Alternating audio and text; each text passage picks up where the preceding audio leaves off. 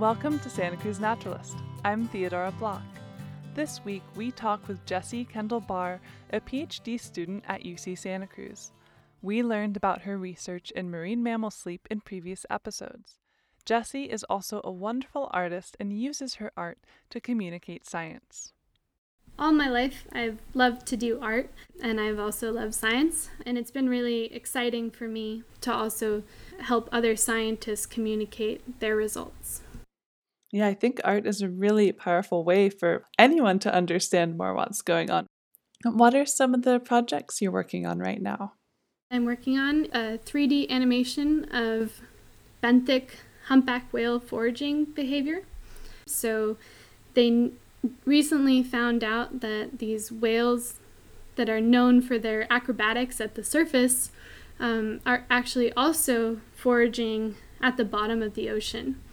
And then even more recently, they found out that they're doing this in groups that are working together.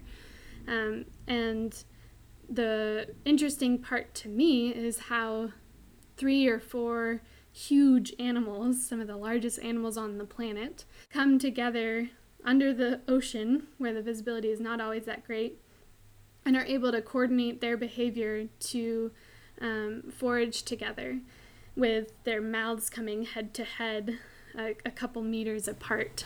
So I'm working with my brother, who's a professional animator, and we're going to bring that story to life.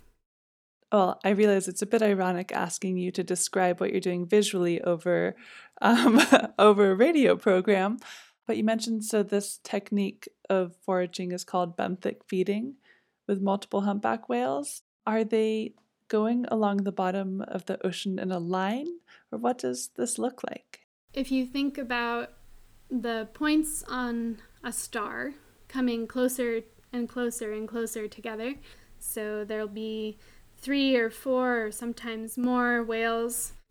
So they actually get really, really close to each other. And when I first saw the video from this, I was amazed because when their mouths are open, it's a 10-foot wide area in which you could be swallowed.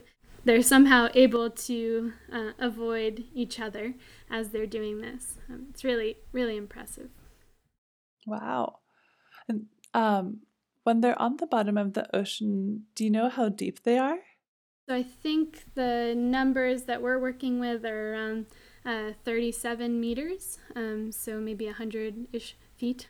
One of the cool parts about working with 3D animation software is that we're able to use the data from the tag so we can keep it very accurate and very informative. Yeah, it's amazing you're able to take your expertise with working from tags, because I imagine that data can seem probably kind of incomprehensible if someone isn't used to looking at it. The really unique part about being a scientist, working with scientists to make art, is that you're aware of the sensitive nature of some of these things and the importance of accuracy, but you're also able to help create a compelling story about something that stays true to the science itself. Where can people see your art? I have a website that's jessiekb.com. That's JESSIEKB.com. You've been listening to Santa Cruz Naturalist. I'm Theodora Block. Many thanks to Jessie Kendall Barr and to you for tuning in.